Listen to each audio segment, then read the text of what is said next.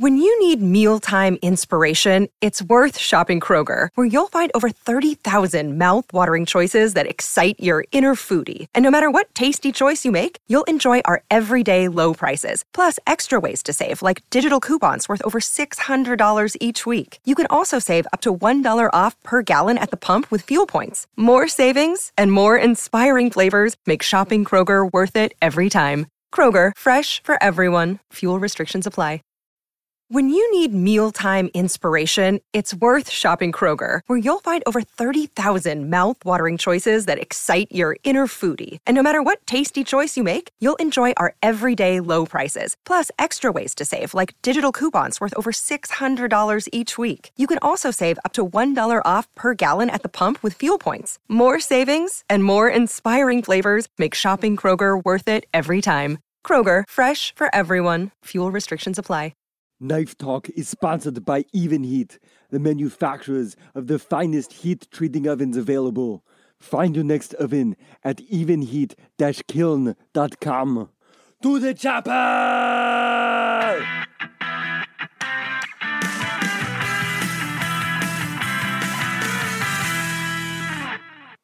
Hey, welcome to Knife Talk. We're a podcast for makers, knife enthusiasts, whatever you want. We're with you.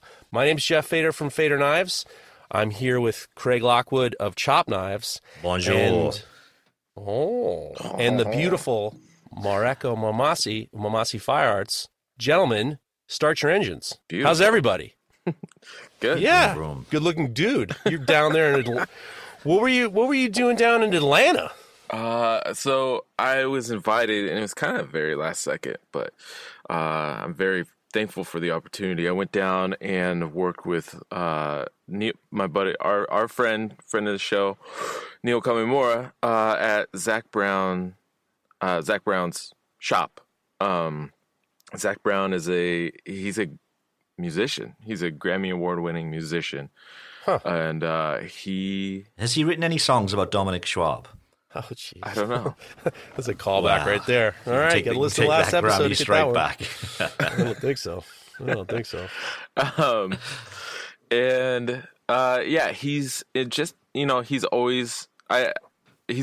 Zach has always been into knives, and you hear people say, I'm a fan of knives, or I collect knives. Zach actually started a company, and I don't know if it's very well known. He owns Southern Grind. He started Southern Grind, which is a manufacturer based out of Atlanta, and they make other companies' knives as well as their own. So they do some OEM as well as their own licensed manufactured designs and stuff like that. And he's been wanting to learn more and more, get more hands on himself into kind of like the forging side and grinding everything. And he's been working with people. He had Neil come down before and teach him some stuff. He's worked with other makers, and Neil invited me to come along this time, and it was a really great experience. He's a really nice guy, super gracious host, super down to earth. If you didn't know that he, was who he was, he would have it would have felt like the same as if I went and came out and hung out at your shop, Jeff, or anything like that. Like, it was just no big deal. I'm not a country music guy. What? I mean, I'm not a country music singer, clearly. Right. Well, I mean, but if you took that all away, right. Yeah, he was just like a normal dude. It was really great, and we had a good time. Got to meet. It was cool to see his the Southern Grind there. They got a phenomenal facility there, and just to kind of teach some stuff and get to meet new people, make friends. That's cool. Nice. Yeah, super cool. That's good. Look forward to seeing what's going on in the future with you guys. Yeah, there could be some big things in the works, but nothing yet. But right. There's always opportunities. Shout out to Zach Brown. Yeah, shout out to Zach Brown. Right. What about you guys? What have you been up to, Craig? Those knives that I talked about last week, the walnut handles, that set of 40, they've finally shipped. They've gone. So that is the last of the walnut handles that I'll be doing for a while. So the last 3 or 4 orders, they've been very similar knives. So it's nice now to be looking into something new. So that sustainable chef knife, which I've talked about for months and months now, that's launching on Friday, January 31st. So there's going to be 100 spots for that. So it's been sort of a marketing kind of thing, getting the website up and ready for that, getting some photos done of that prototype knife that I've done. And it's been really nice, actually, just to step away from, when you're doing the same old thing it's probably been about 3 months working on those table and steak knives. And I said, the last 3 or 4 orders, they've been very, very similar. So it's nice to, a breath of fresh air to get back to doing a chef knife, something that's completely different to other stuff that I've done before. It's fun. So I'm looking forward to Friday launching this. And getting back to sort of web stuff for a while, which has been quite nice because, that used to be what I used to do for a living. So the last maybe sort of 2-3 days, I've just been making sure this product page is perfect and all set up, ready for launch this week. And that'll probably be launching sort of Monday, Tuesday. Today, I've been doing the build along video for stage 2, which we'll talk about just a little bit later in a different section for the build along knife. And it's just been really nice to see lots of people doing the build along with us. So that we launched it last week and we talked about the design and so on. But it's great to see so many people doing different variations of that knife. It's going to be fun to see how all these turn out. P.S. Congratulations you did a great job on your video. And you've taken this on yourself. So you did a lot of hard work and you did a great job. Yeah. You're doing the build along too, I see. I'm doing the build. I told you, you sold me. Usually I don't participate in anything because it's just like I don't want to, But you sold me. Oh, no. You sold me. I'm like, hey, Craig did a good job. I can't not do it, so I'm doing it. But P.S. How'd you get that sexy deep voice? You got a radio voice right now. Yeah, it's very today. Good. Oh yeah, I've had a bit of a sore throat, a bit of a Barry White voice over the last few days.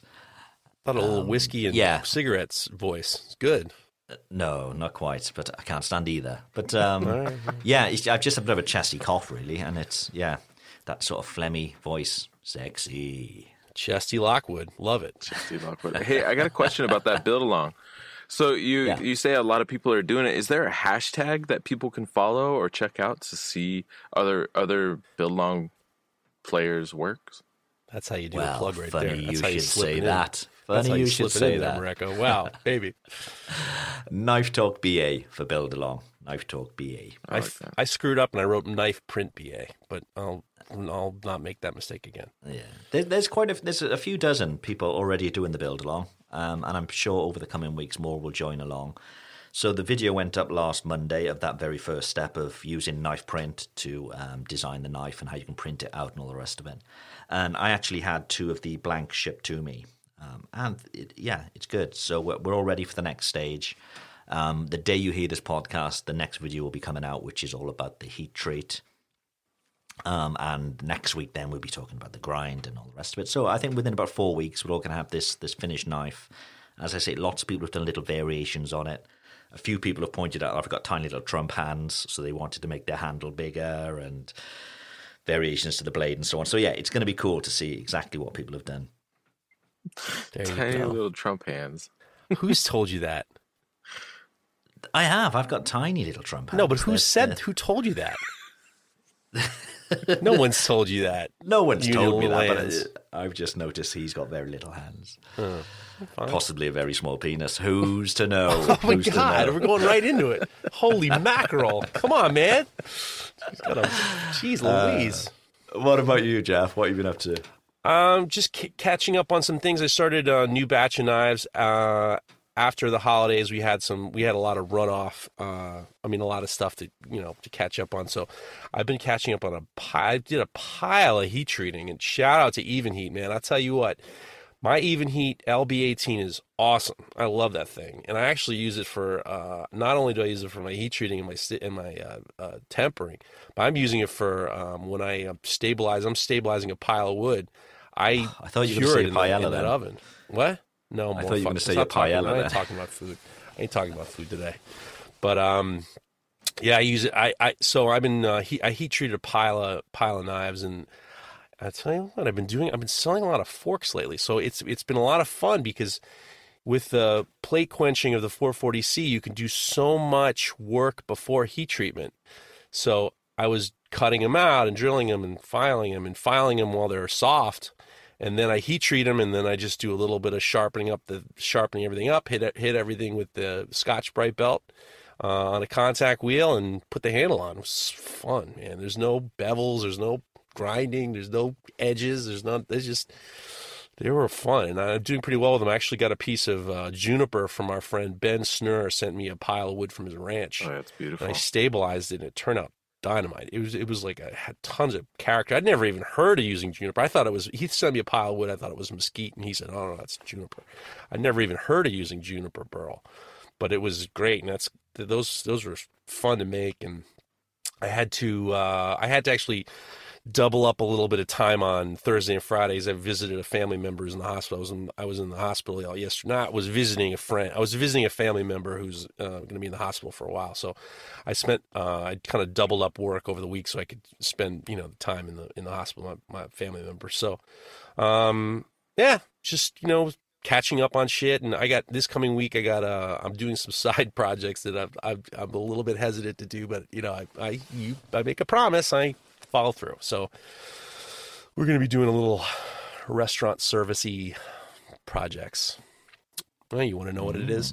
There's a restaurant that's going to be serving skewers to skewered food to their the customers, and they wanted to come up with a way to make a stand. It's like a Brazilian restaurant? No. This is an American restaurant in New York, but they just wanted almost like a rack. So we were fooling around. The owner had sent me pictures, crazy bullshit pictures. Like, stop drawing. Don't draw anymore. Stop it, please. I beg you. You're a chef. Just be a chef. You don't have to draw, please. I'm begging you. These guys, they think they know how to do everything. So I came up with a rack. So the waiter brings this rack of skewers to the table. So it's like everything's up. Everything's kind of up in the air. So I'll have some more of that. I got to do the prototype. I got to knock one out on Monday. So there's some, that's what I'm up to. Something a bit different. Nice. You know what? Some of it's just like, you go into these conference calls with the chef and the project manager, everybody, and just take your phone and you put it down and come back after a couple minutes and they're still talking away. Don't you think you could do this? And please stop telling me what you think I can do. Just do the drawing. Let's just do what we said. Let's not, I'm monogramming things. Let's just give me a price that you want to come in at. Let's just, your thoughts and ideas are, the meter's running on your thoughts and ideas. So, never mind. That's our news. Let's see what's happening with knife news.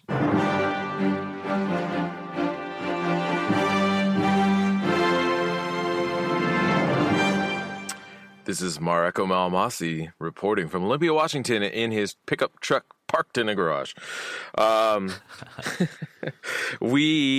is the news portion where we kind of talk about what's happening, what's coming up, what we got going on, and what's happening in the knife world abroad. Generally speaking, so looking at the Artisans in Steel calendar, which, by the way, I've been getting folks still messaging how to get a hold of those. On my website, you can go check it out. You can get them there. They're $20 a pop before shipping. There is a little extra shipping for international just because it does cost a little extra more to ship international. Anyways, there's nothing else happening for the month of January. SHOT Show and the Las Vegas Custom Knife Show just happened last weekend, and hopefully everybody there had a lot of fun. I definitely saw pictures from that. It looked like Will Stelter was there. I don't know if Alec was there too, but Will was definitely there. Dude, what is going on? Will Stelter, I think he wants to save the world. Yeah. He's like, he got EMT stuff. They wear a EMT wrap around their ankle like Batman. He got guns. He literally might want to try to save the world. Yeah. His shooting videos are impressive. And protecting and shooting. Shooting and protecting. Yeah. God bless Will Stelter. What's EMT? That's he studied. I guess he's studying emergency to be medical like technician. There you go. Ah, I see. Yeah, they're selling those. They're selling those, aren't they? Those packs they put on your leg. Yeah, he pulls his tight pants over that calf, and all of a sudden you see the Batman utility belt on his ankle. I think he tried to intubate Alec. Didn't go very well. But anyways, to kick off February, first off, I want to give a shout out to Peter Swarsberg. He's the pinup for February. He's got a giant sword in there that he built. Stunning piece. But on the 1st and 2nd of January, there are a couple shows going on. The first one that we have there is the European Knife Show in Strasbourg, France. And the second one is the Perth Knife Show in Fremantle, Western Australia, which is just kind of like a suburb of Perth. So those will be going on the 1st and 2nd. Other than that, there's nothing much else coming up for a few more weeks. I just got my Artisans and Seal calendar. It's great. Cool. Thanks, I got man. 2 of them now. Appreciate the love. Of course. I'm supportive. I think it's great. I'm actually going to use it. I have some dates I got to plan out. I'm actually going to use it as my kind of roll-up date calendar. Nice. And remind people, where can they get those again? Yeah. Excuse me. Apparently a frog in my throat. So you can get the calendar on my website. It's more of a standard format too. The first one I did was kind of an odd format. But this one is more standard January to December. You can get it on the website, malmossifirearts.com. If you just scroll down literally like one swipe, it's right there. They're $20 a piece before shipping. Yeah. There you go. Nice. It's come to my attention that the classes at the clinics at Doghouse Forges are coming up, and Jonathan Porter has set up some clinics. He's got some knife making clinics in Lakeland, Florida. I am doing at the end of February. I'm doing an introductory blacksmithing class fundamental clinic, February 29th through March 1st, and there's a couple slots open. We're clear. We're clear, but I want to kind of squeeze a couple more people in. So if you're around Lakeland, Florida, you want to hang out with me, we're going to forge some tongs and forge some bottle openers. The friction folder class is closed up, but the fundamental class is there. And then on March 14th and 15th, Ben Snur is coming down from Texas, and he's going to teach you how to make hammers. He makes beautiful hammers. So if you want to make a hammer with Ben and Jonathan, definitely go to doghouseforge.com and sign up for all of his classes. Nice. They got a lot of classes there. A lot of classes. Talking about March 14th and 15th, actually, the Travis Wirtz Hammer-In is going to be happening in Arizona in Casa de Grande, which is kind of just outside of Phoenix by about an hour. But there you go. There's going to be a lot of great custom knife makers there, a lot of legends. People come in there from all over the world. We got there's a maker from South Africa that's going to be there named Owen Wood. He's one of the kind of preeminent mosaic Damascus pattern welded Damascus makers in the world right now. Does some pretty cool stuff. But yeah, there's going to be all kinds of great presenters there. You can go find his information on Travis Wirtz's website. I believe it's wirtzmachineworks.com, and get more information there. Start planning on those things. It's important to get that figured out soon, especially if you got to travel. Did you guys see the New England School of Metalworks new video?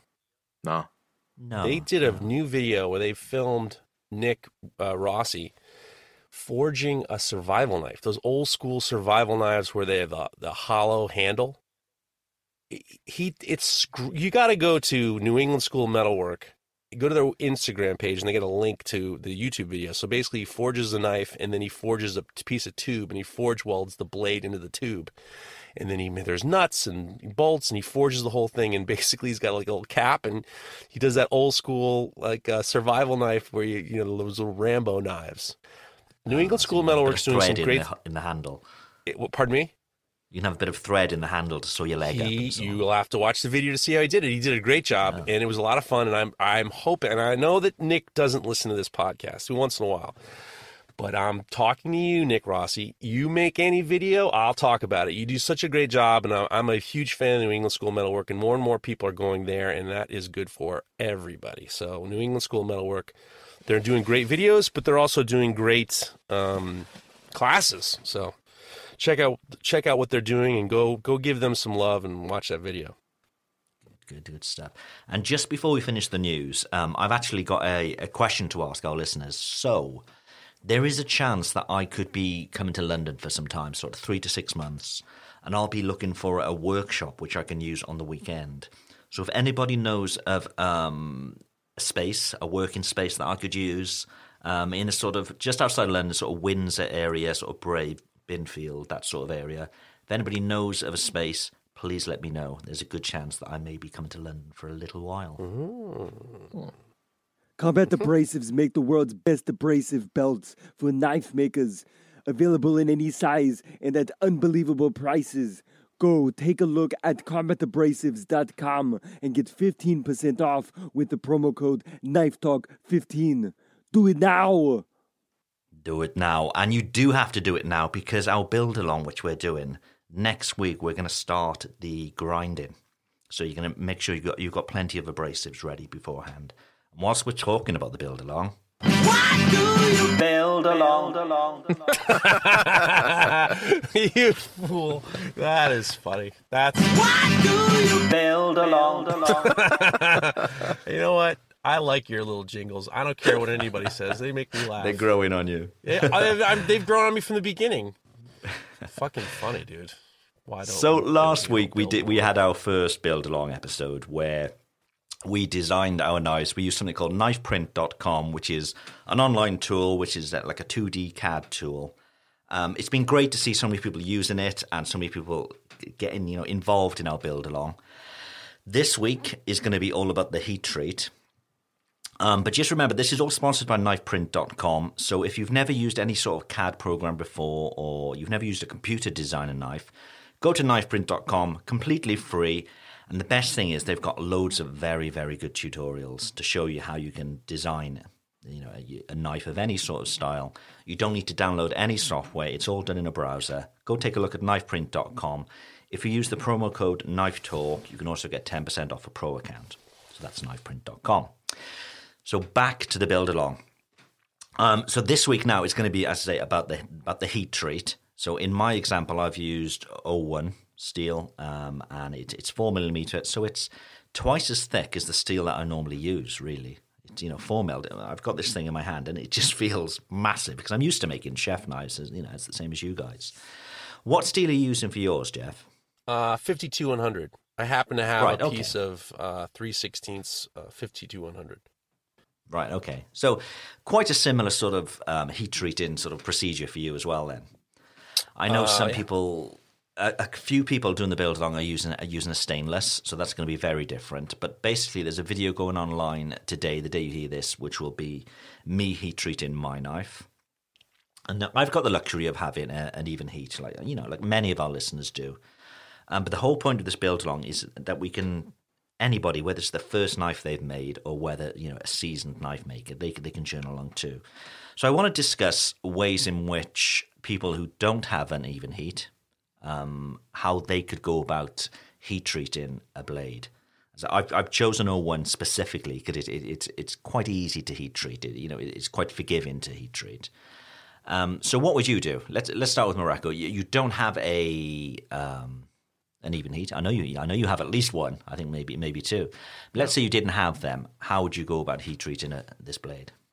Do I have a forge?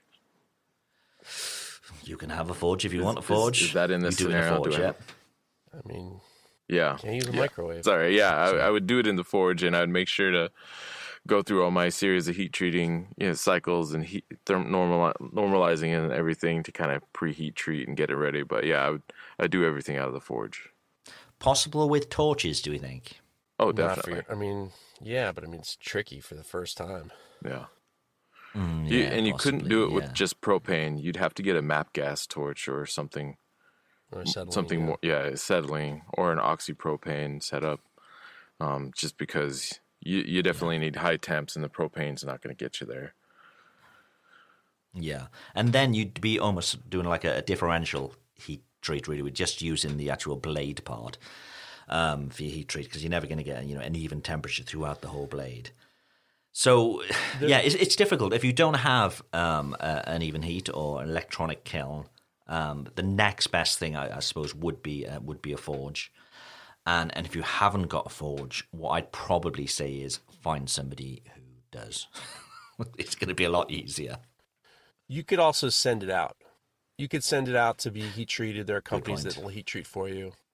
There are guys who've done YouTube videos where they put the barbecue and they put them in the barbecue. I mean, I think that I noticed that there were some, there was a lot of questions when this came out. A lot of people said, well, can I grind it first before I heat treat it? That's, I think you can do whatever it takes. There also was somebody who said, is there going to be a tool list that you need? Some of you guys are going to have to be a little bit industrious. And I think that, figuring out how you're going to get through all this is, we're not going to hold your hand, I think that's the whole point of having this hashtag as well. So whichever way you do it, you share the way you do it, because somebody else may have the same equipment as you, or, they may see a different way of doing things. But remember, if this week is all about the heat treat, make sure you get your holes drilled, any sort of file work, make sure all that is done before, because you don't want to be doing that on a hardened steel. And so, yeah, do you mind? I mean, obviously, there's not like rules and regulations. If somebody wants to pre-grind their knife before the heat treat, they can. I mean, it's their. We're not. This isn't like. There's not going to be any referees coming to your house throwing red flags around. Do whatever the hell you want. Out of bounds. Yeah, it's not a competition. Yeah. Not a competition. No, you're out. Do the way you're out. Because I'm grinding my shit before I put it. I'm not grinding.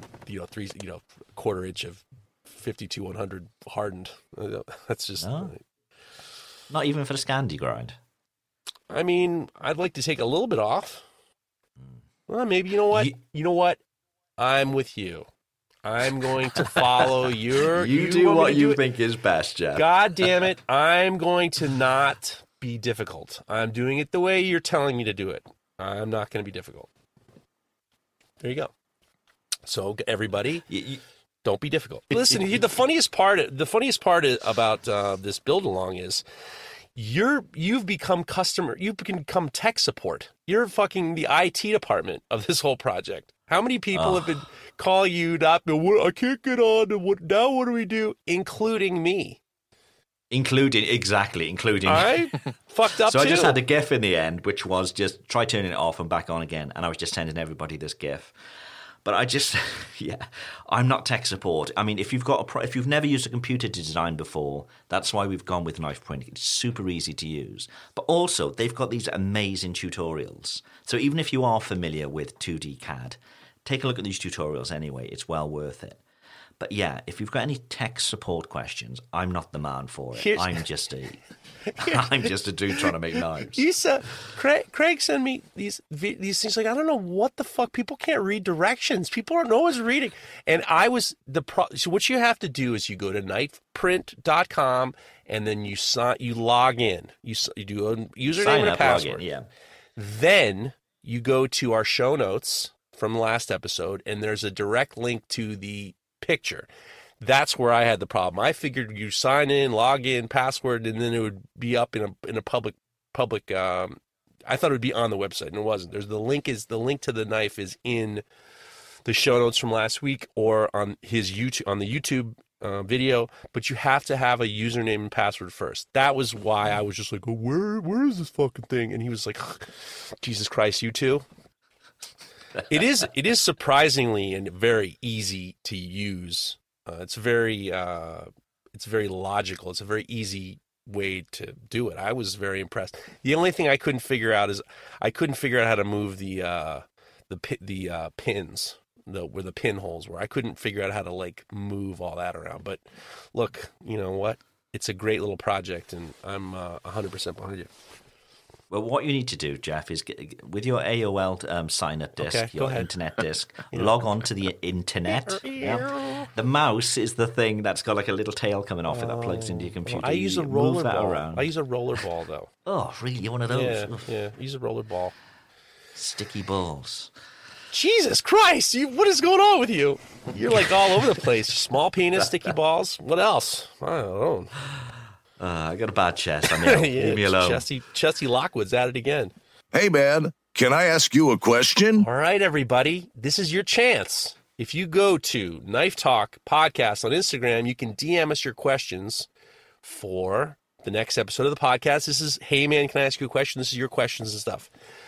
I will suggest editing yourself and coming up with a question that when you read it out loud, somebody who doesn't know how to make knives understands what you're talking about, because some of you guys are a little bit verbose. All right, so the first question comes from Isaac Anguiano 42. Is there any way to file your secondary bevel on a hardened knife? He wants to file. He already heat treated his knife. He wants to file away the secondary bevel. What do you think, guys? So the secondary bevel, I mean, it's pretty much always going to be a hardened knife if you're doing your secondary bevel anyway, surely. Yeah, I mean, I would always assume, at least for chef's knives, that your secondary bevel is... Oh, wait, so all right, so the primary bevel is the cutting edge. Secondary bevel is the taper from the spine to the edge, right? I don't think he's saying... I think he's basically saying, how do I finish grinding it thinner? How do I finish this knife after I heat treated it? He'd already filed away the bevel. I think he's trying to say, how do I file the rest of it away? And that was hard. Oh, okay. Well, if that's the case, you're probably not going to be able to do it with a file, at least if you heat treat it properly. You'll have to sand it by hand, which is going to be time consuming for sure. Or get an angle grinder. That's a good idea. Angle grinder with a disc, abrasive disc. That'll help make it go faster. Yeah, be careful not to overheat it. But if you're talking, if you heat treat it at thickness and you're saying that your secondary bevel is like basically no grinding's been done at all, yeah, you're going to be in a tough spot. You're not going to be able to file that. You're going to have to sand it either with an angle grinder or by hand. That is going to be a rough one. And with piggybacking what you're saying, if you were to use an angle grinder, those discs have a very small amount of abrasive. Right. So as you're using them, they get very dull very quickly. That's the reason why some people ask us, what's the difference? Why would you use it? Why do people use a 2x72 grinder? Well, that's 72 inches of belt. You get more cutting, you get more abrasive because it's a long belt. If you have a right angle grinder, as your disc spins around, you're going to lose all the abrasive on that disc very quickly. And once you lose the disc it's all friction and you're going to overheat it. So you have to really be real careful. A lot of people like flap discs because you get a little bit more abrasive as it wears away, but you got to be real careful that you don't overdo it with the angle grinder. Get yourself a grinder. Stop fucking around. It's enough already. Don't get your file. Go get a grinder. There you go. GC Blacksmithing asks, hey, I had a question for you guys. Can you coffee etch stainless Damascus? I don't think so.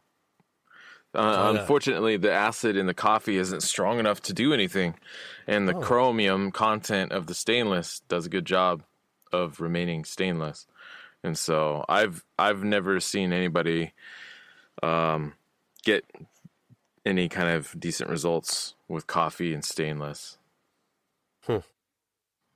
You can get I remember when I was in a metal shop, and we're just talking here. When I was in a metal shop, there were companies that sold like gun blue, like oxidizer for stainless. Sure. You could probably get that.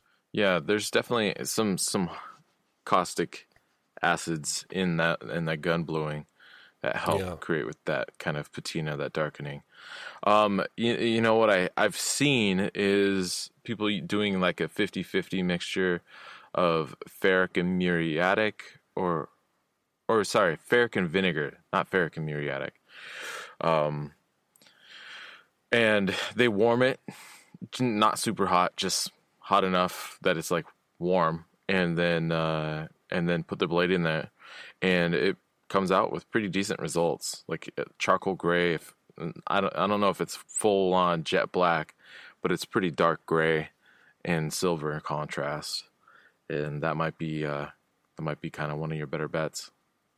And the whole idea behind the coffee is you're using something that's food safe. It's a kind of more of an right. It's not it works as well, but it gives you something a little bit less acidic that's not good. Yeah.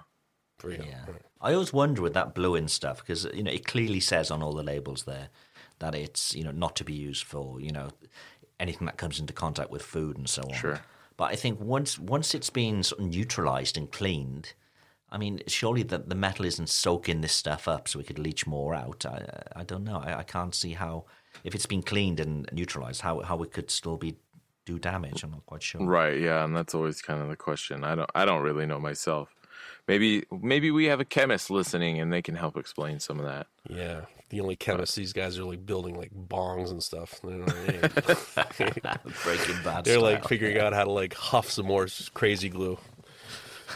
I can do it. Stick some in the bottom of the bag and just huff. All right, this All next right. one is from Hit it. What's up? Hit it. Hit I'm it. with you. Sorry. This next one is from Wandering Priest. He says, "What type of maintenance should you use on your hammers?" Jeff. That's a good question. Well, it's interesting because there's different ways to mount a hammer to a handle. One thing I've been doing recently, and I saw actually Jesse Savage started to do it, is if you soak your hammer in boiled linseed oil, what happens is it swells. The way a hammer is set on a handle, it's not a straight. The good ones aren't straight through. They're almost like an hourglass. So the middle of where the eye is, it's pinched in like an hourglass. And the reason why it's that way is because when you set the handle, you flare out the top and you make it super tight, so it's not going to move. So what you can do is, if it's getting a little bit loose, you can throw a nail in there or something like that. But you can also soak your hammer in boiled linseed oil, and then in the top of the hammer soaks up the boiled linseed oil, and then it swells it. It swells a little bit, just to make sure that it's tighter. I know a lot of guys like to get a mirror finish on their hammer faces. You can do that. I don't do that unless there's a big nick. Or if I have a really tight, if the corner of the face is really, really sharp, sometimes I'll dress that down. But the only thing I really do is once in a while I'll drop a hammer in a bucket of boiled linseed oil. But I've never in my life had a hammer fly off the handle. Usually it breaks. Poor Sunset Forge he's such a hard swinging guy. He's breaking hammers left and right. He's a hard swinging guy. But I've never actually heard of one flying off the handle unless it was kind of put in properly. I don't really do a whole lot of maintenance. Change the batteries occasionally. Yeah, change the bats, right. Yeah, change the batteries. Sometimes if one thing is, a lot of times when guys are swinging a hammer and they're using if they're using like a hardy, they're using in the hardy hole, sometimes you miss and then you'll hit under the wood underneath your hammer. Sometimes if there's a lot of splinters, I try to sand them down because otherwise, the last thing you need is to get a splinter in your hand. I fool around with my handles a lot because sometimes I get blisters and sometimes I just want to try to ease that out. I don't know, that kind of bummed me out. I've never had a hammer out of the factory that I didn't change. Or whatever. Cool. Sure. The next one comes from Sugart Concepts. Would a kiln for clay be a good heat treating oven? Or have any of you used a clay oven for heat treating? Love the podcast. Brings laughter and joy while I'm at work. Keep up the good work. Laughter and joy. Well, I've just been on the Evenheat website, as I saw this question was coming up, to see if they reach the same temperatures. And they do. So, particularly Evenheats do. So their kilns for ceramics, they go to 2,200 degrees Fahrenheit, which is the same as their LB series of knife-making kilns. But I think the only issue you may have is that most of these open from the top. Right. And as we all know, hot air rises, so as soon as you open up that door, a lot of the heat is going to go out very, very quickly, where obviously you want to hold the temperature in the knife, ready for quenching. So they're designed a bit more like the salt bath kilns. But with regards to the actual temperature, as long as it gets up to temperature, you're good. Yeah. But yeah, the only worry I would have is that heat escaping really, really quickly as soon as you open the door. And they're big. those are usually kind of like bigger and occupies a little bit more space. If you want to hear more about Even Heat kilns, listen to Spence from Even Heat was on the Blacksmith's Pub, and they actually covered a lot of that. So he actually talked about that you know, they're awkward it's going to be awkward to get it out, and you know, I don't know if it seems like it's a lot of time unless you have one. But it seems like if you're doing a couple knives, like you said, that heat's going to come out of it, and you're going to lose. It's a lot of space for. I don't know if the juice is worth the squeeze, as they say. Right. Mr. Moonlight asks, apologize if it's already been covered, but I'd like more info on Craig's recycled water bottle process for handle material. I can't. It's a trade secret. I can't tell. All right. Well, how are they going? How's it going? No. Of course. Basically, I've just ripped it straight off. There's a website called preciousplastic.com, and they're all about getting people to recycle plastic, particularly makers, and to use this material to do whatever you want. Now, they have a really good sections on there of the machines that you can build, which you can then use to make these recycled plastics. And to be honest, it's amazing what they do there. So they've even got sort of businesses in a box that you can buy, and it'll be all the machines that you need, and they'll give you a business plan, and they'll give you all the rest. It's really, really nice. Oh, wow. But all I use it for is actually to make these sheets. So I don't have the machinery, but saying that, I mean, even the plans to make the machine, they're all free on this website, so you know exactly how to make the machines. But there's a company down in South Wales, which is where I'm from, who have the machines. So when I go back, I spent some time with them, and we made a few sheets, which is why I've only got enough sheets left for this one more run of these new knives that I'm launching this week. But yeah, if you want to get into it, it's super, super simple. Take a look at preciousplastics.com, and I think they're run as a charity. They're certainly a not-for-profit anyway. And they just want more and more people to use recycled plastics to make stuff with. And some of the stuff on the site is amazing. People are making chairs and all this great stuff. So go take a look, preciosplastic.com. Love it. All right. This next one is from Maddie Oak. Yes. What is your favorite knife you've ever made for someone? You want to kick it off, Jeff? The one I'm working on an 11-inch chef's knife for a guy.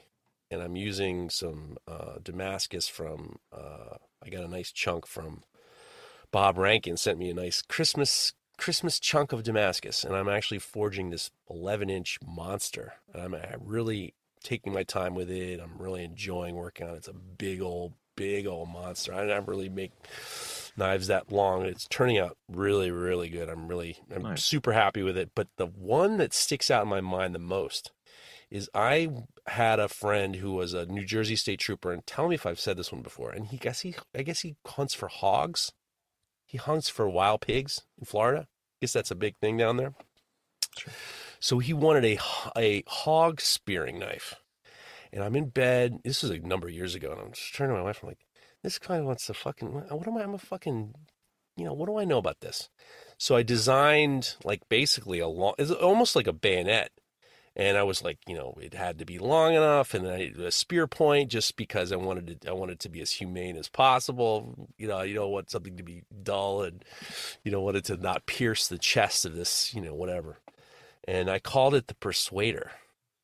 And it was a big, long monster. And this dude was a giant New Jersey state trooper, and he came into my shop, and he just started thrusting with it. It was like at a gladiator. This guy was just a monster, and he was just thrusting this knife around.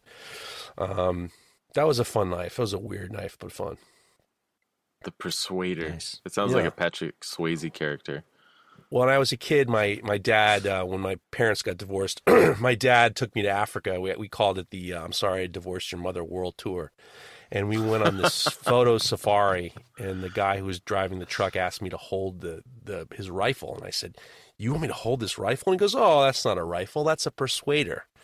So that's where that came from. I call it the Persuader. Nice. What about you, Mareko? Any favorite knife? Yeah, I built one. I think it was actually earlier this year. That's been very long. It was in August last year.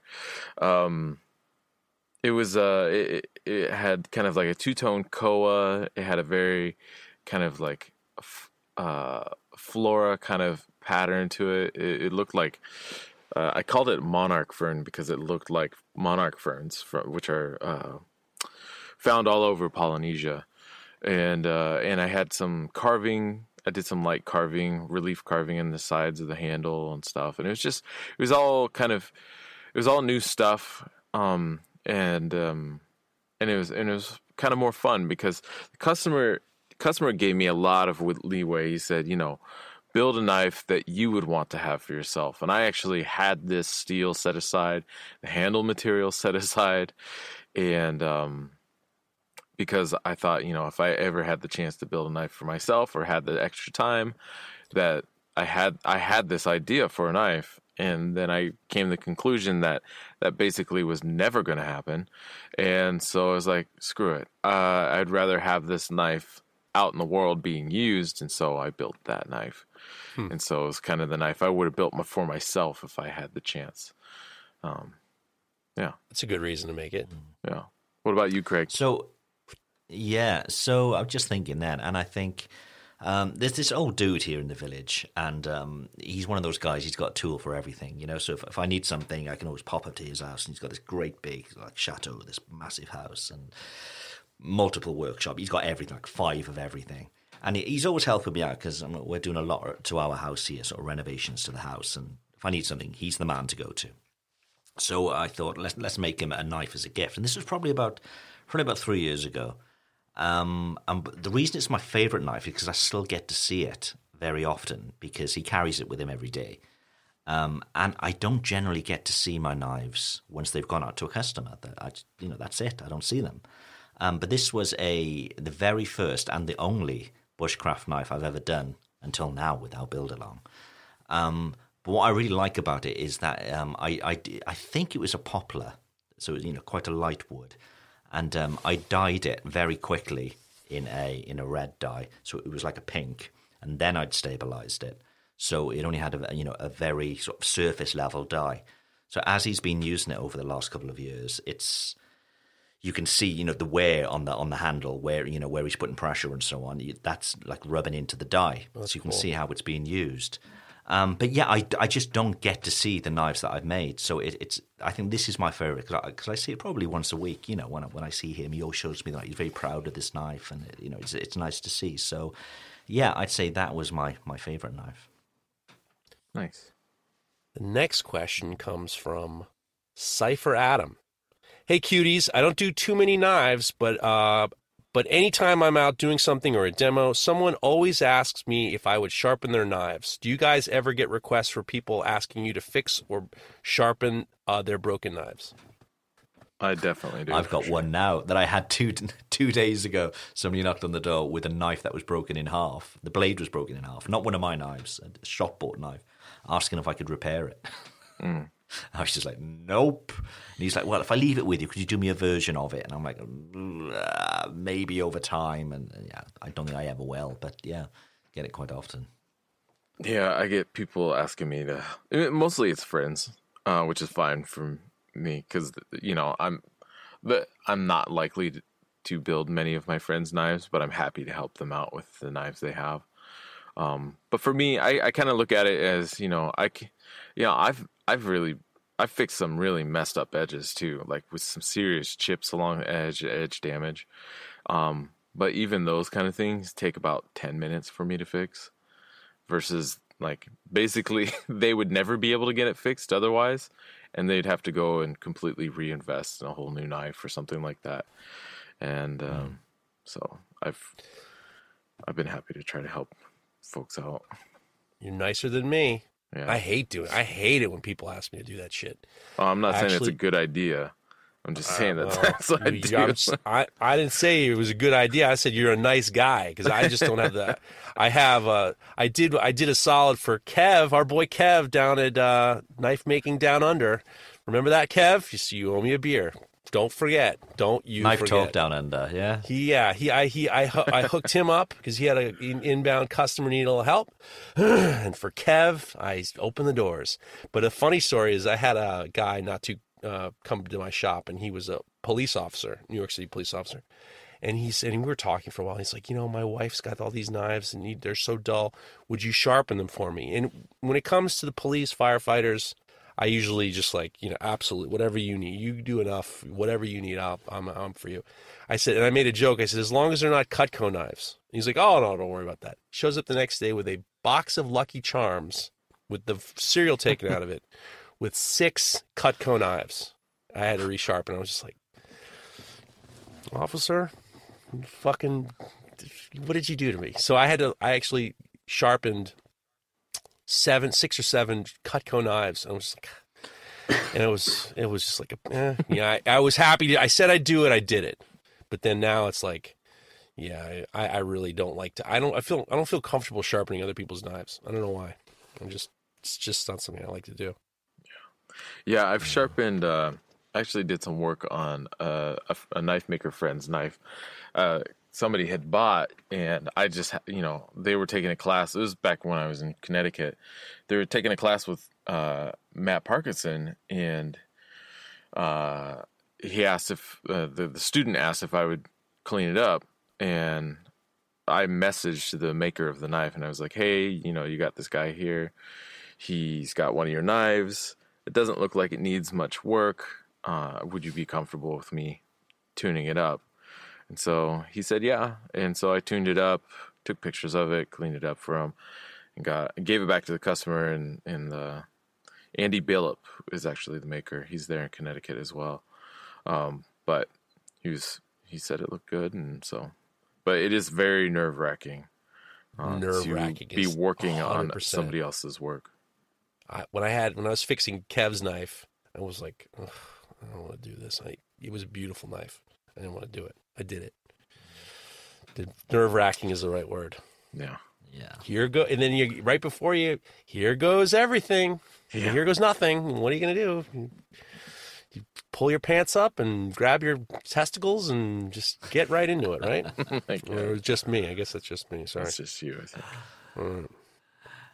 Cap Nis's Blade Works, and I think this is a gentleman called John from Cap Nis's Blade Works, says, what do you guys do when someone gets you angry in the workshop?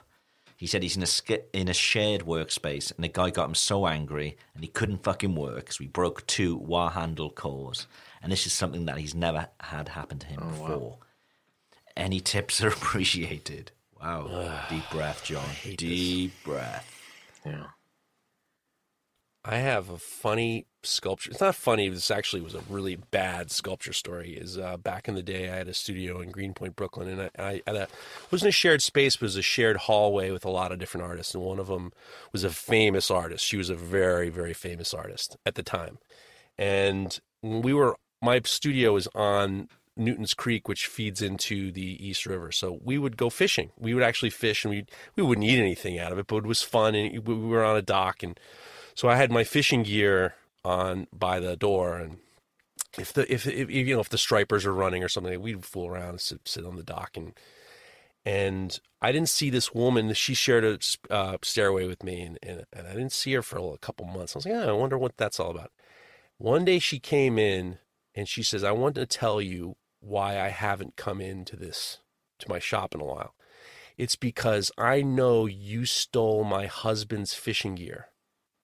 And I've been so distraught, I couldn't come into the shop for 2 months. And I said, what are you talking about? And she goes, you have your fishing gear up there, and I know that's my husband's stuff. And I was like, madam, why would I steal your fishing gear? And at the time, with all the fishing lures I had, I was spending so much money on Bass Pro Shops and Cabela's. It was like I had receipts that were like an arm's length. And I started pulling out receipts. And I said, I don't know what you're talking about. I certainly, and no matter what I said, she just didn't believe me. And I said, listen, I'm telling you, there's no reason why I would do something so crazy. And I would steal your husband's fishing gear, and then I'd put it in front of him so you could see it. Are you crazy? Are you out of your mind? And then I started pulling out all these receipts. I'm like, look at all this money I spent. Here's $400 here, $300 here. Why would I steal your husband's stuff if I'm buying it all? It was like, no matter what I said, she just wouldn't believe me. It hurt me because I was just like, I would fucking steal your stupid rubber worms.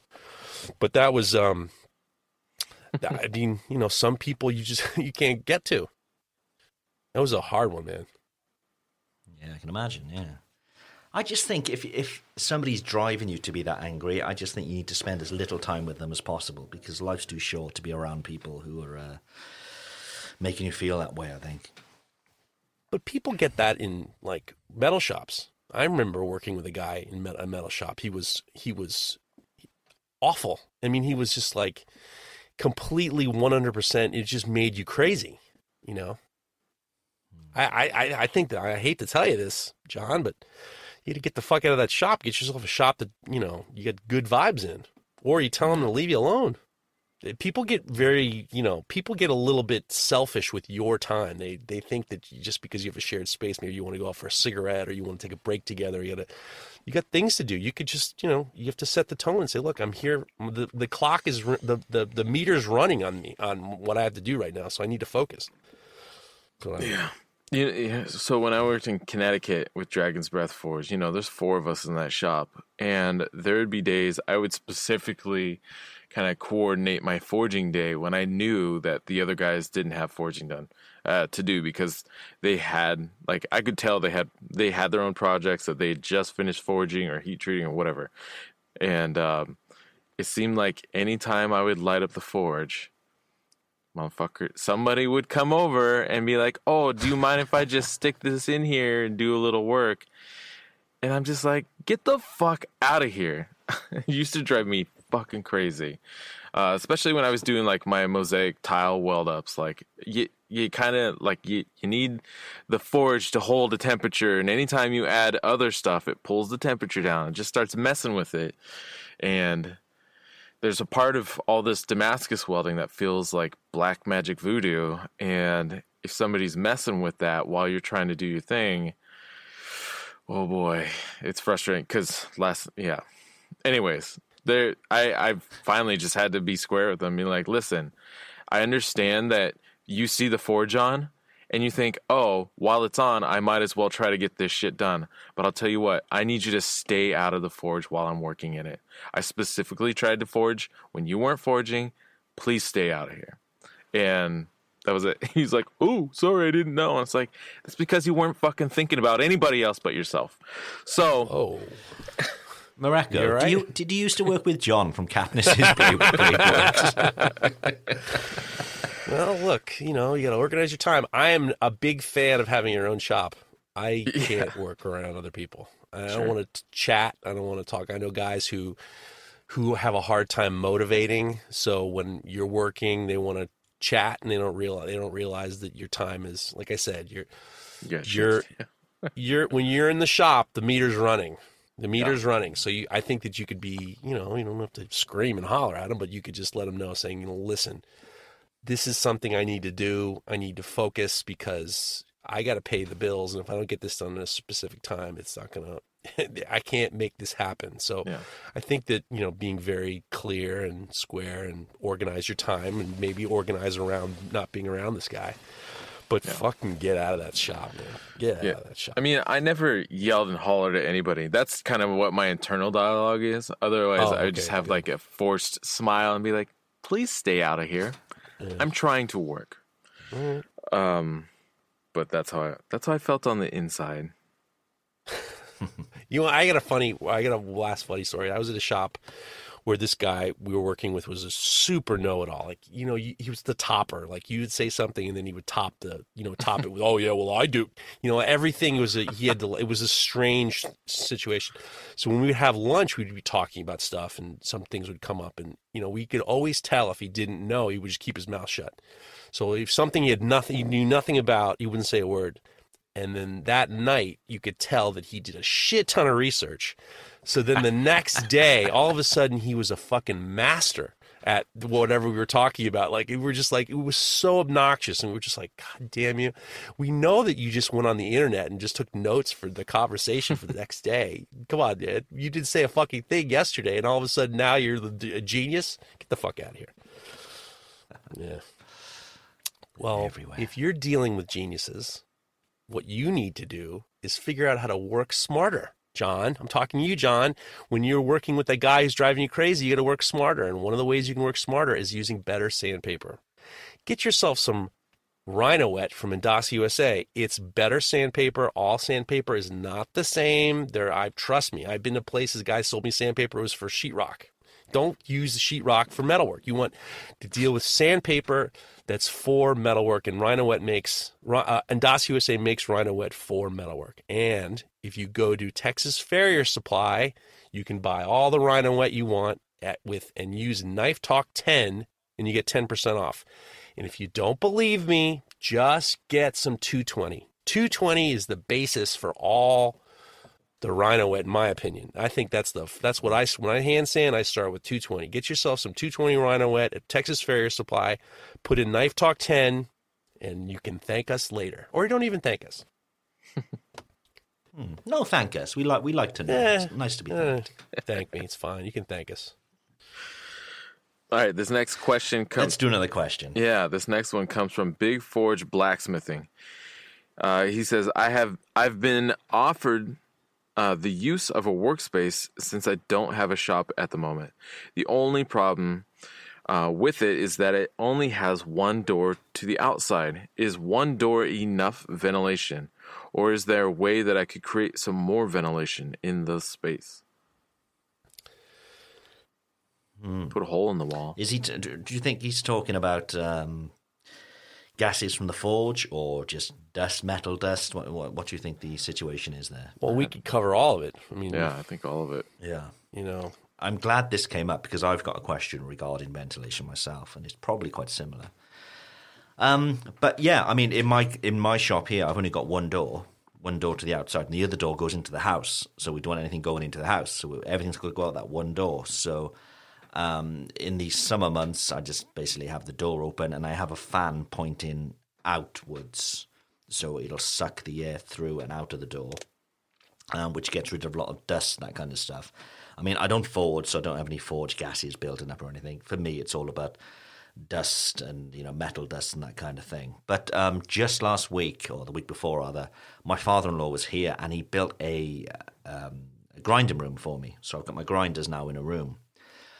But there's no ventilation at all in this grinding room, which is ridiculous because, obviously wear a mask and all the rest of it. Mm-hmm. So my question is, I'm going to piggyback on this question there really is, if I wanted to use almost like a shop vac, but instead of going into a bag, which these things normally have, just go into a vent to the outside, would that be strong enough, do you think, to pull all the dust and air out as I'm doing it, just to push it straight outside the house? How close are you to your neighbors? Oh, there's no neighbors involved there. But you can spray the side of their house with all the fucking whatever is going through.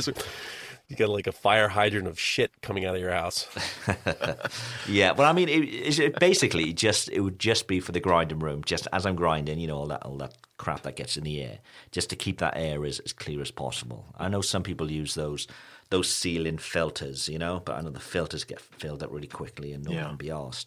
So my plan is not to use a filter, just to use a fan and just get the air straight out. Do you think that would work? And if so, maybe that could work for this guy too. I don't know.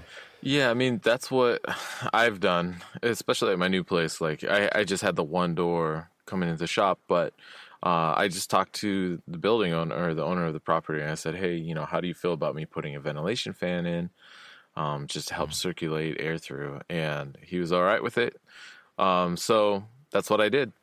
But if you cannot do that, doing a shop vac kind of dust collection system is the way. I will warn, though, that you don't want to collect necessarily wood and steel in the same place, because when those sparks go flying down, they're going to set something on fire. But what you can do, there are these things called a cyclonic dust collecting system. And basically what it does is you can even, I think people sometimes even put water in them to help with how they work. But basically, they're hard to explain, but look it up. But it's basically a cone that you hook up to your shop vac, and then that goes to, underneath your grinder. And the dust goes into a separate bin, and it helps prevent almost any dust. Only like the finest dust is going into your shop vac. But also you can do like a water purge, kind of like a bong in a way, so that so you're getting clean air in through the shop vac. But yeah, if you're gonna use an dust collection for metal and wood, you got to be very, very careful. I use the shop vac only for when I'm grinding the handles, the wood or the G10, because it's exactly that. You can, especially if you have the dust collection, you have a shop vac filled with dust. That's right, because you have all that air. It's like it ignites. So, and then I shoot the steel into a bucket of water. I change out just between steel and the steel goes in the bucket, and then when I pull out the shop vac when I'm using for wood, a lot of it's because, and I always have a respirator on, by the way. Somebody had sent us a message about PPE. When I'm grinding, no matter what I'm doing, I always have a respirator on. And I tell you what, I feel so much better. Like back in the day when I was in the metal shop, we never used respirators, even when we were grinding with 4.5-inch grinders, whatever. And I would always feel a little bit, ugh. Now that I wear respirators all the time, I feel better. Like I don't feel gross. It's a big difference. I can tell. Some days, I don't know what's going on. Maybe I think I'm just doing a quick little bit of grinding and I don't need a respirator. Even that little bit, by the end of the day, my lungs feel absolutely horrible. It's exactly. And the thing is if you get a good fitting, the best, I got a 3M respirator. The first one I got that I really loved was from a welding supply store because it was low profile. The cans were low profile so you could fit under your welding helmet. Right. I wore it. I was so comfortable. I forgot I wore it. I was wearing it. I wore it the whole day. It felt so comfortable. I didn't even realize I had it on all day. One last thing about ventilation with a forge is you got to be crazy careful because I get really nervous when people are lighting gas forges in their house, or in the garage or inside a space, because what happens is obviously you're eating up the oxygen in the air and then you're spitting out the CO2 or the carbon monoxide. And the carbon dioxide, or whatever. Someone's going to say, you know what I'm saying. You're changing the atmosphere in the space. So if you don't have a lot of ventilation, you can get yourself in a lot of trouble. And I told the story about Darren Fisher. We changed the environment in the room very slowly, and your body slowly gets used to it, and that's when you got problems. But it's really, really important if you're going to forge. Sometimes, like you were saying a couple of months ago, Mareko, is you keep it close to the outside. Yeah. You just don't want to have. You don't even realize it. It's not like 1 second you're just like, oh, it's getting a little stuffy in here. Your lungs and your body gets used to the change in the atmosphere, and then it can be too late. That's why they don't want you using like those salamander propane forges inside houses. That's how you kill people. That's your body does not, it's not a switch off. It's, you just don't realize it. So I have a big gate door, and actually after that whole Darren Fisher incident, when I moved into the shop, I got a deal on a hood, a restaurant hood, and it's just a little bit of, I don't have to worry about someone being in trouble. I don't want anyone to be in trouble. I worry about ventilation a lot. Yeah. So this guy has only got one door. So what would you suggest? Get a few fans and get the air moving in there and keep that door open. What's his solution? I guess even when I had my little shed, I had extraction fans going, just box fans leading out of the shop through the door. You just want to have some sort of an exchange of air. You need some sort of, you have to cycle that air somewhere. So you could, I would imagine, if you were in a pinch, you could have a box fan on the back of your shop blowing out the door. So it was, if the fresh air is coming out to the top and the shitty air is coming to the bottom, you got to figure out a way to recycle the air, and you have to do it. Okay, there we go. One last question from Darren Paul. It says, hey cuties, can I ask you a question? I'm at the point every knife maker seems to be at some point. and it's time to upgrade his belt grinder. So he's made do with a modified 2x42 grinder for long enough, and he's in the market for a 2x72. So he's willing to shell out the money for quality. So his main question is, do we have a preferred brand I should look for, and is variable speed necessary? He says, thanks for the input. And we've also had another question from Paul M.fr, and it's quite similar. He asked, what is the most important criteria when looking to buy a grinder? So, Mareko, what do you use, and what is the most important thing when choosing that first big grinder? Yeah, so I use an AMK, who used to be one of our sponsors. It's a good machine, but I've been using it, I think, about a year now, and I definitely know that there are a lot of changes that I would make to it. And not that it doesn't function well, but to make it function better for how I use grinders. And I think part of my biggest issue with the AMK is the kind of like lock-in you get, because they use the extruded aluminum arms. And so while most other grinder manufacturers use a square stock holding arm, and there's a lot of flexibility there. So if you buy one of one kind and buy one of another kind, you can still use the arms interchangeably. And you can't do that with AMK. And I had to kind of rig up my own situation so that I could still use my square arm, or square stock arms, Right.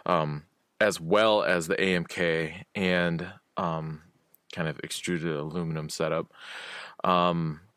So there are a lot of really great manufacturers out there. One of the ones I found that are kind of like the best bang for your buck that I've worked on extensively is a Fear Grinder, which is a manufacturer based out of Oregon State here in the United States. It's PHEER. I think he owns 2x72grinder.com. But if you look up Fear Grinder, they're just really great. The way he builds them, they're super solid. I've had almost no problem or ever felt like I was bogging them down. There's a lot of flexibility. They use a square tool arm, and there's a lot of flexibility in using that with other grinders, tool arms from other grinders. And is that a kit? When it comes, it's a kit? It can be a kit. So he sells them as fully assembled and sent to you, or you can get them kind of in parts and then assemble it yourself. And basically you save money based on the fact that you're putting it together yourself versus him putting it together. Another manufacturer who does that, who's actually here in my hometown in Olympia, is Iron Creek Metal Art. He's on Instagram as it's iron_creek_metal_art. He's a retired Army veteran who is an engineer and a metal fabricator, and he's been building these grinders that are phenomenal, and they have an incredible amount of flexibility and kind of I call them like the little transformer of 2x72-inch grinders. And he does the same kind of thing where like he'll mail you the parts, and he has videos for the whole doing all the setup and everything. But because you're saving him time in doing that setup, you get a discount or a better price for it. And they're only like a couple $1,000s, which is hard to beat these days for a 2x72-inch grinder, especially with how popular kind of the industry has become and how many people are looking for 2x72-inch grinders. Mike Galushi is a good guy, so I would definitely check him out as well. What do you think, Craig? Cool. Well, I've got two grinders, and they're both very different. So the first was basically the cheapest that I could find when I was about to, go up from one of those 1x36 to a 2x72, and that was made by some dude in Greece. And funny enough, it's his son who now runs knifeprint.com. But anyway, so that was the only grinder I used for a long time. But probably about 18 months ago, I had the new grinder from Clarix Metalworks, and that's I think they call it the Pro V2.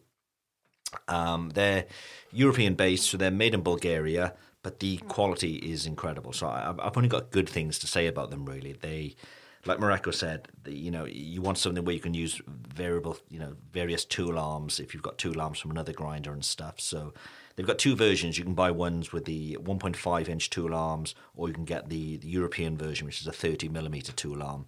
Slightly different, so make sure you pick the right one so you can use these interchangeable tool arms from other grinders as well.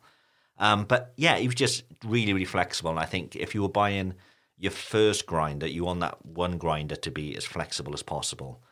Maybe in the future you'll have multiple grinders for different setups, but if it's just the one, get it to be really flexible. And a number of them now, including this Clarix one, will flip to become a horizontal grinder. Various tool arms you can use, such as small wheel attachments, big wheels, and all that kind of thing. He also asked about variable speed. How important is it? Now, I didn't think it would be important until I had one, and this Clarix grinder has a VFD, and it makes a huge, huge difference. Particularly when it comes to like handle shaping, that kind of thing as well. We're using wood, where you want to slow things right down. I'd say if you can stretch that little bit extra, definitely go for a VFD. It'll just make the machine so much more flexible for you. And I know upgrading to a VFD later on can sometimes be problematic depending on the kind of motor you have. So if you just get one with a VFD to begin with, you're going to be good. So I know in Europe and in the US you're gonna have different options, really, because a lot of the big name grinders, they don't ship out of the US. Or if they do, you're going to have a big sales tax and delivery bill. But I do know Clarix will actually ship to the US for around about $400 or $500. And their top of the line Pro V2 is around about €1,600 to buy. So again, for around about $2,000, you're going to have a really solid machine that's really flexible and that you can grow with over time as well. But I haven't really played with anything else. I've got these two grinders, and they're the only grinders I've ever used. But I'm very happy with the Clarix one. Yeah, my first grinder was a KMG, and I got two KMGs that I like. And you know what Mareko brought up is about the tool arms is important, because if you have a standard size for a tool arm, you can buy parts and then make your own tool arm, and then that makes it much more flexible. Like I got some small contact wheel attachments, and I was able to just get a piece of, I don't know, was it 1.25 by 1.25 or whatever it was, 1.3 inch. And I think it was like 1.5 inch or 2 inches, and I was able to make the tool arm very simply. I like the KMGs, but I'm really excited. Pardon me, is I'm actually going to be doing my own sponsorship with Broadbeck Ironworks. I like Vince and Ryan.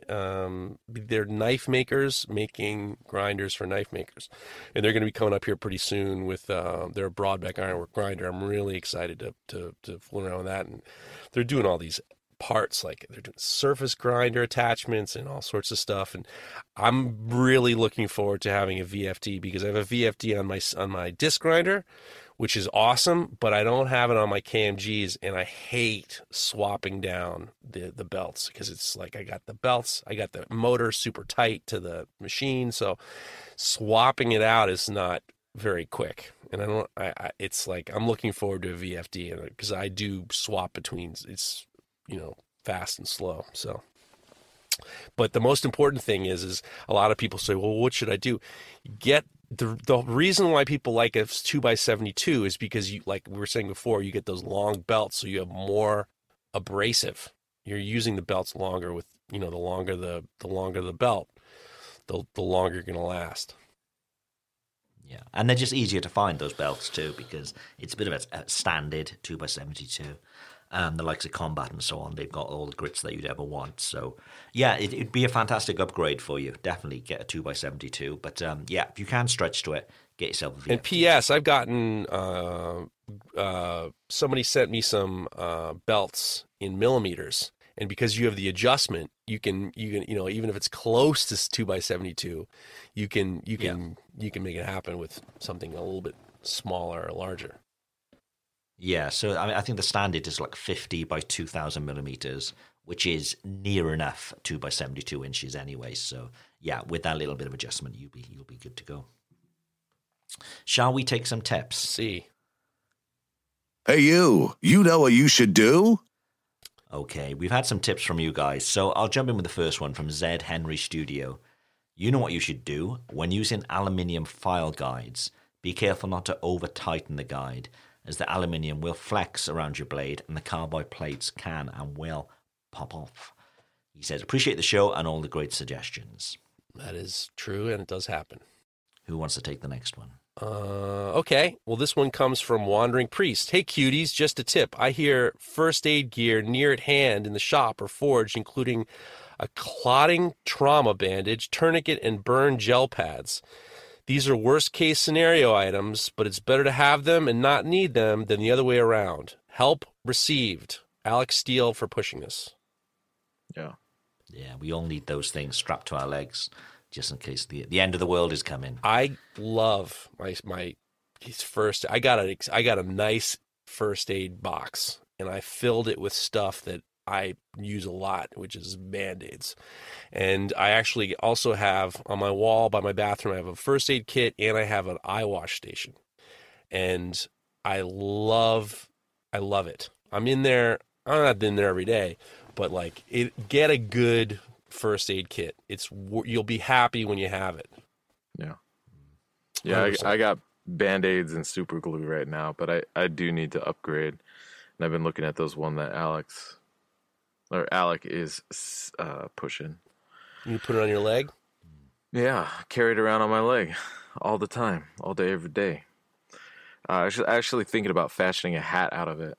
Like a fishing hat with like your fishing lures on top? Yeah, the lures hanging off the side. I got my Band-Aids, I got my scissors, got my tourniquet. SpongeBob Band-Aids on that. Yeah. Actually, they're selling the new Leatherman Raptor, and my wife got me that for Christmas, the Leatherman Raptor. It is an awesome EMT scissors. Nice. I like what Leatherman does. They kind of make really interesting things. Yeah. All right, the next one is from Mike DePel Blacksmith. It says, if you use your home oven to temper, you can bake a pineapple pizza at the same time while you temper. Pizza stones work great for thermomass and indirect heat. There you go. Mm-hmm. Everyone likes to make it. That's a good tip, actually, about the stone. Oh, yeah. Yeah. Yeah, I thought the pizza was a really good tip. You know what's funny? I had a pizza stone a long time ago, and I just decided I would just keep it in the oven all the time. And my mother-in-law was cooking in our kitchen. She's like, what is going on with your oven? She said, something's wrong with your oven. We got to get somebody in there. Because the pizza stone was in there, it took too long to get to 400 degrees or whatever. But it wasn't, I was having a hard time getting the oven to where it needed to be. And it made some sort of mistake with the readout and stuff like that. So you have to really, if you get a pizza stone, you got to keep it in there for a long, long time before you make sure that you're at the right temperature. Pineapple pizza, enjoy it. Makes sense, yeah. And stainless steel, P.S., is the best stuff to temper in your oven, in your home oven, because there's no oil. If you're plate quenching that stainless steel, no one's going to get mad that you're tempering you're not getting any oil burn off in your home oven.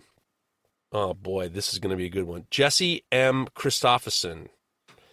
When welding or fabricating, do not use chlorinated brake cleaner. Due to the chemical composition of, tetractylactylene. That's what it says, exactly what it says. When this chemical is exposed to excessive heat in argon, used in MIG and TIG welding, it also produces phosphine gas, which is fatal at 4 parts per million. Symptoms can be delayed from 6 to 48 hours after exposure. There is no antidote for phosphine gas. Long-term effects can be chronic bronchitis and emphysema. You guys rock. Carry on. Oh, shit. So don't burn your brake fluid. Don't weld next to your brake fluid. Yikes. Yeah.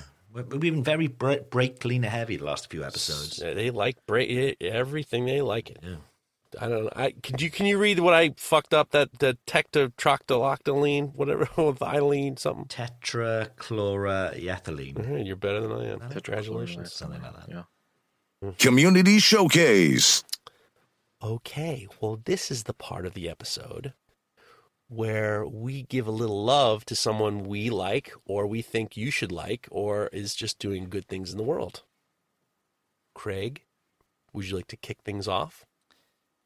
Yeah, well, I heard about this person this week because they're doing the Knife Talk Build Along, and they shared the Knife Talk BA hashtag, and I was just looking through to see, who was posting what, and I saw Brian House at house_work. So he's doing the build along with his son, but he also does great YouTube videos. Really well, high production values to both his videos and his Instagram stuff as well, Instagram pictures. But I noticed on Instagram he's got very few followers, and that surprised me because it's just all really high quality stuff. And I said he does these great instructional videos on YouTube. So go take a look. It's Brian House, and he's on Instagram as house_work. Nice. Well, this week I don't know if we've done Joseph Scrum before. Oh yes, good have one. we? No, keep going. Yeah. So Halcyon Forge, I believe he's based in the United States. He does phenomenal work though, and he's been doing a lot of feather Damascus chef's knives, integrals, non-integrals. He does really clean work, a lot of very, very clean forging. When I first started following his stuff, he was doing a lot of kind of brute to forge, San Mai style work. But all of his stuff is absolutely beautiful and worth a look. And it's really just the quality and execution is really high level. And he definitely deserves a shout out. So go check him out on Instagram, Halcyon Forge, and get inspired. Nice. I would like to give a little love to a guy who's super supportive, and he's a good blacksmith. His name is Dark State Forge. That's Jason Figridoa. I fucked it up, Jason. I'm sorry. It's Figrido. Ugh, fuck you. I'm sorry, Jason. Figueredo. That's what it is. It's Jason Figueredo. Can I just say, in the notes, that's what Jeff has written the notes down. He's written how you say your name. He's got Jason Reed. But that's what he did in his Instagram, Dark State Forge. So I did it the way he did it, thinking I'm not going to fuck his name up. So yeah, Dark State, he's a good dude. He forges. He's actually working on some punches. He's doing some railings right now, and he does blacksmithing. But he's a good guy, super supportive. He does a lot of hard work in his shed or his garage, and he's just a good all around guy. He's been super supportive of me, and I'm very appreciative of him. I'm sorry I screwed your name up. I just listened to what you said. Dark State Forge, give him a follow. Good dude. Nice. There we go. We got beef. Beefs, those things that really wind us up. And I'll jump straight in with the first one. So we're coming close to the end of January, and it's still Christmas in my house. Oh.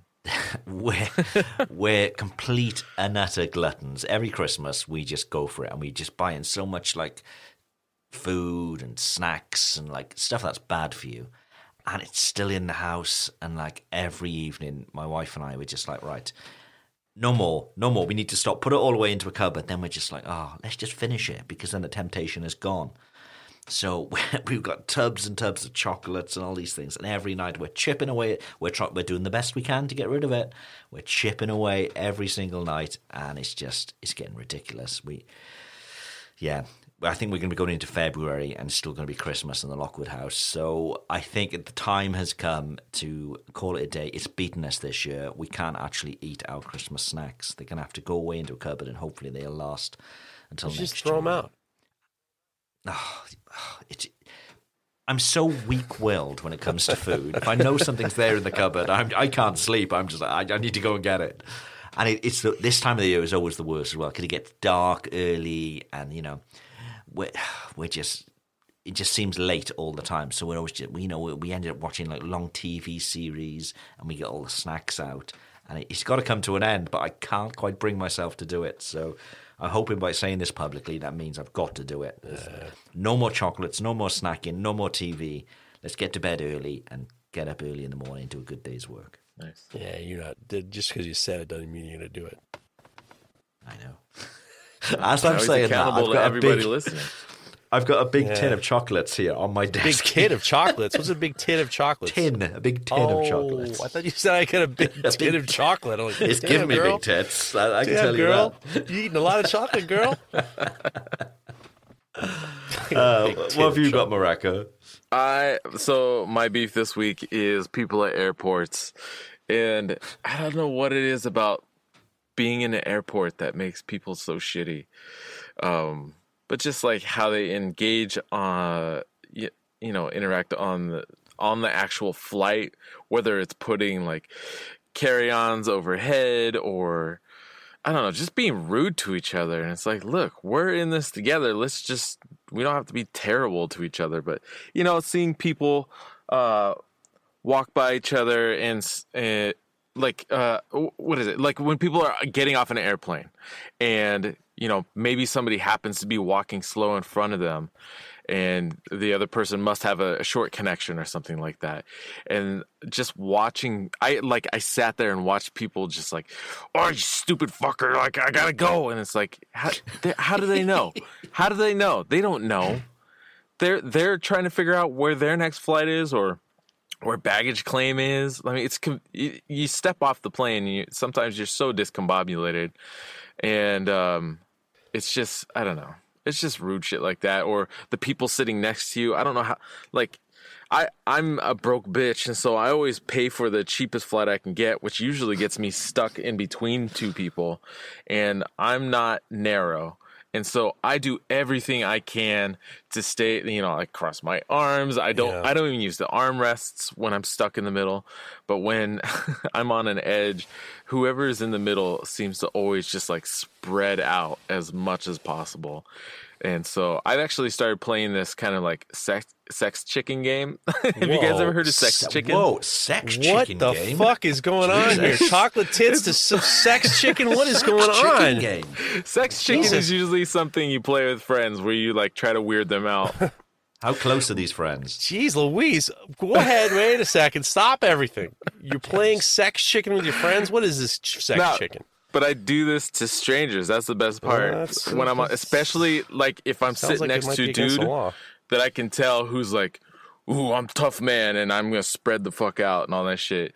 And I just say like, I don't know. I'll wait a second. I'll let them rub legs and knees and arms, and I'll just like kind of like I'll pretend I'm like adjusting my shoulders bothering me and my arms rubbing on them, and it freaks them out. It's hilarious. It cracks me up. That's called sex chicken? So rub it up on someone's called sex... No. That's what I'm calling that. I'm just trying to make them feel awkward and uncomfortable as possible. You're just trying to feel people up on. So you're the creep. On planes. You're the creep. They're annoying, but you're the creep. Well, I'm being creepy to people to fuck with them in that way. That's what creeps... So, God bless you. I just outed myself as a sex chicken player. Well, I think you just named the episode. Unfortunately, fine. But you know what I do? I do think that we've gotten more casual on air flights. Like I remember as a kid, people would be a little bit more you treat it not like you're coming down from your bedroom to your living room in your pajamas. Like I think people are a little bit more too casual on planes. And then that casualness leads to just being a little bit more impolite. You know, the worst people on planes are the wheels are just about to touch the ground. You're just about to land, and you hear they're unbuckling. They're up. They're standing up. They're trying to get their bags out. You say, whoa, the plane is still moving. Just calm down a little. They're not worse than the people who clap when they land. Oh, jeez. What's wrong with those people? We've talked about that before. Yeah. The people who clap when they land, when the pilot lands, is like, come on, man. You got to act like you've been here before. Yeah. Please. It's embarrassing. I haven't heard that in a long time. And when I first started flying, like in my early 20s, I used to hear it all the time. I don't hear it as much anymore. But, yeah, that is... There's a budget airline over here called Ryanair. And every time it lands, they play this, like, tune over the time, like as if like, congratulations, you didn't die. It's just ridiculous. But in regards to you getting, I always look for the cheapest. I don't want to be on that plane any longer than possible. So I always go for the cheapest flight just because I'm just like, I'm only going to be on this thing for a couple hours. There's no reason to spend more money to be comfortable for a couple hours. Yeah, Agreed. I totally understand that. But air travel has gotten much more. Actually, I was last time I was flying, I was sitting next to a German guy. And he was very very austere. And I bring mints with me because I'm always afraid my breath is bad. So I was eating a mint and I could see him looking down at my box of mints. And I was like, well, you got to fucking offer him one now. So I just give him the mint. I was, would you like a mint? And he takes one and he goes, thank you. And then that was the end of it. It was like this weird German, this totally weird German. He was like kind of irritated that he had to say thank you. It was funny.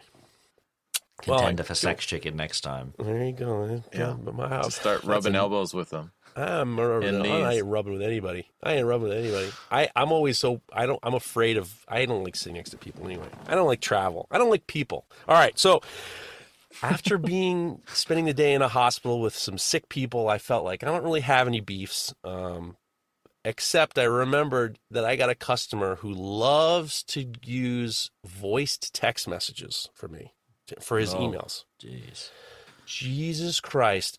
Some of you guys have got to learn, just because you press send, that doesn't mean you're done. You've got to learn how to communicate in a way that people understand. Don't make me work to try to. It was like, I want to read some of these, but it's like, that thing we talked about, but like that thing, but it's like writing. I think writing is very similar to knife making, where you have a set of systems that you string together to make what you're trying to do. And I think that a lot of you guys, they say, well, I sucked at school, LOL. It doesn't mean you can't learn to be better at writing down what you have to say and expressing yourself in a way that people understand. I have had this one particular guy, Tony will send me a message saying, I can't even, it's typed, but I can't understand anything that this guy's saying. Please, get better yourself. I think you got to learn how to communicate in a way that people can understand you. I think this beef section just shows that the three of us just don't like people. That's all it boils down to. Like you said earlier, don't like people. Every week we prove that. 100%. Annoying people. Yeah, just annoying people. I'll take people. So rather than go out on a downer, so at the beginning of the show we talk about what we did last week. So what is your dream for this week? What's the best possible thing that can happen to you this week? Morocco, let's start with you. I love it. For me, let's see. I think I have a project actually that I started before I left for Atlanta. So ideally, I'd love to get that done by the end of the week, get it mailed out, get paid for it, and move on to the next one. That's a good dream. That's what I'd love. Possible. You can do it. We believe in you. Old-fashioned production. The dream music. Here it comes. I love the harp. I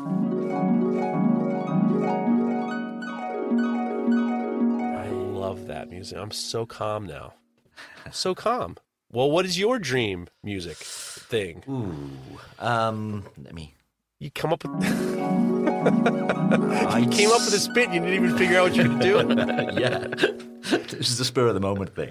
I think have a good launch to the Sustainable Knife on Friday.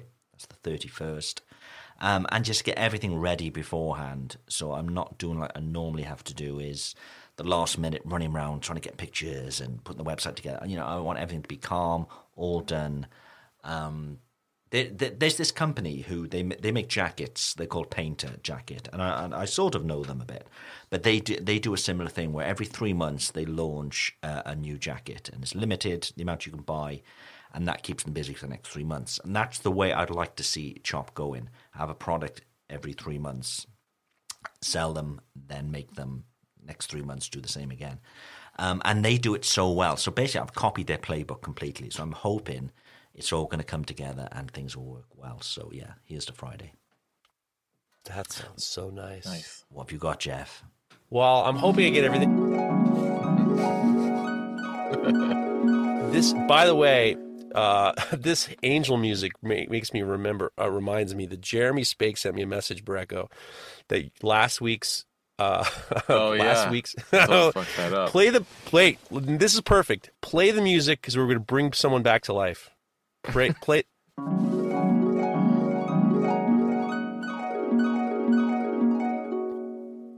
All right. it. Yeah, I totally messed up. Last week's my community showcase last week was Touch Knives. It's a father-son duo, and I mistakenly thought that the father had passed away, but it was actually his father who had passed away. So Eric and William Touch are perfectly fine, busting out badass knives. You should still follow them and check them out, but I'm an idiot. No. And I made that mistake, and I feel terrible because it is still a tough thing for them and heartbreaking of a loss. But thankfully, William's still around, and you fixed it, and we had the beautiful harp music. Everyone's okay. Fine. Sorry, guys. No, be sorry. My dream is to get everything done because I just got a message from someone I'm dealing with a lot, and I might have to make a tomahawk or two. So I'm hoping I can get enough done that I can justify spending a day making tomahawks. Super excited. Yeah. A friend of mine is doing, wants to do one of those tomahawk bowling alleys. Not a bowling alley, but like a Range. A mobile course or a mobile thing. And he said, would you be interested in making tomahawks? I'm like, maybe I should make a tomahawk. So I would like to do that. That would be my dream. Have you made one before? I've made some hammers before, and I've punched a lot of holes before, and I've forged down some things before. So I'm actually going to talk to Jesse Savage. He's actually planning on working on he's working on maybe doing a class, and I'm going to be doing classes this year. And I'm John Ariani and Cliff are going to do a couple hammer making classes here, and then Cliff and Jesse might do a tomahawk class here. So I want to, I'm going to talk to Jesse and see what's what, and we'll see. A folded hawk might be the way to go. I'm trying to think about how not to do forge welding, because it seems like if I could get a nice piece of 4140 or something like that, and I could pop a hole and then forge down the beard and just heat treat the whole thing, it might just be a little bit easier. Sure. You know what I mean? But at the same time, I don't know. But that's what a lot of people are doing. I know a lot of guys get a file, and like that's what Neil does, right? He gets a file and then he forge welds in a bit, right? Well, with a hawk, you don't even necessarily need to forge weld a bit in, especially if it's forged from a farrier's rasp or something like that. Huh. Oh, yeah. But the Hawkeye is drifted only from one direction. It's not, so it's unidirectional. So that's because you slide it on from the bottom of the handle up. So when you're throwing it, it doesn't fly off the top, right? Right. Exactly. Well, the top there we go. Yeah. Maybe we'll see. In a dream, it'll all be a dream. Yes, I love that. That's so nice. That's a show. So remember, we've got the Knife Talk build along with the Knife Talk BA hashtag. It'd be great to see what you're all making. So share some pictures, share some techniques if you're doing things slightly different as well. Today is the day that the heat treating video is going out, which I just need to finish up now. And we shall speak to you next week. Bye-bye for now. Bye.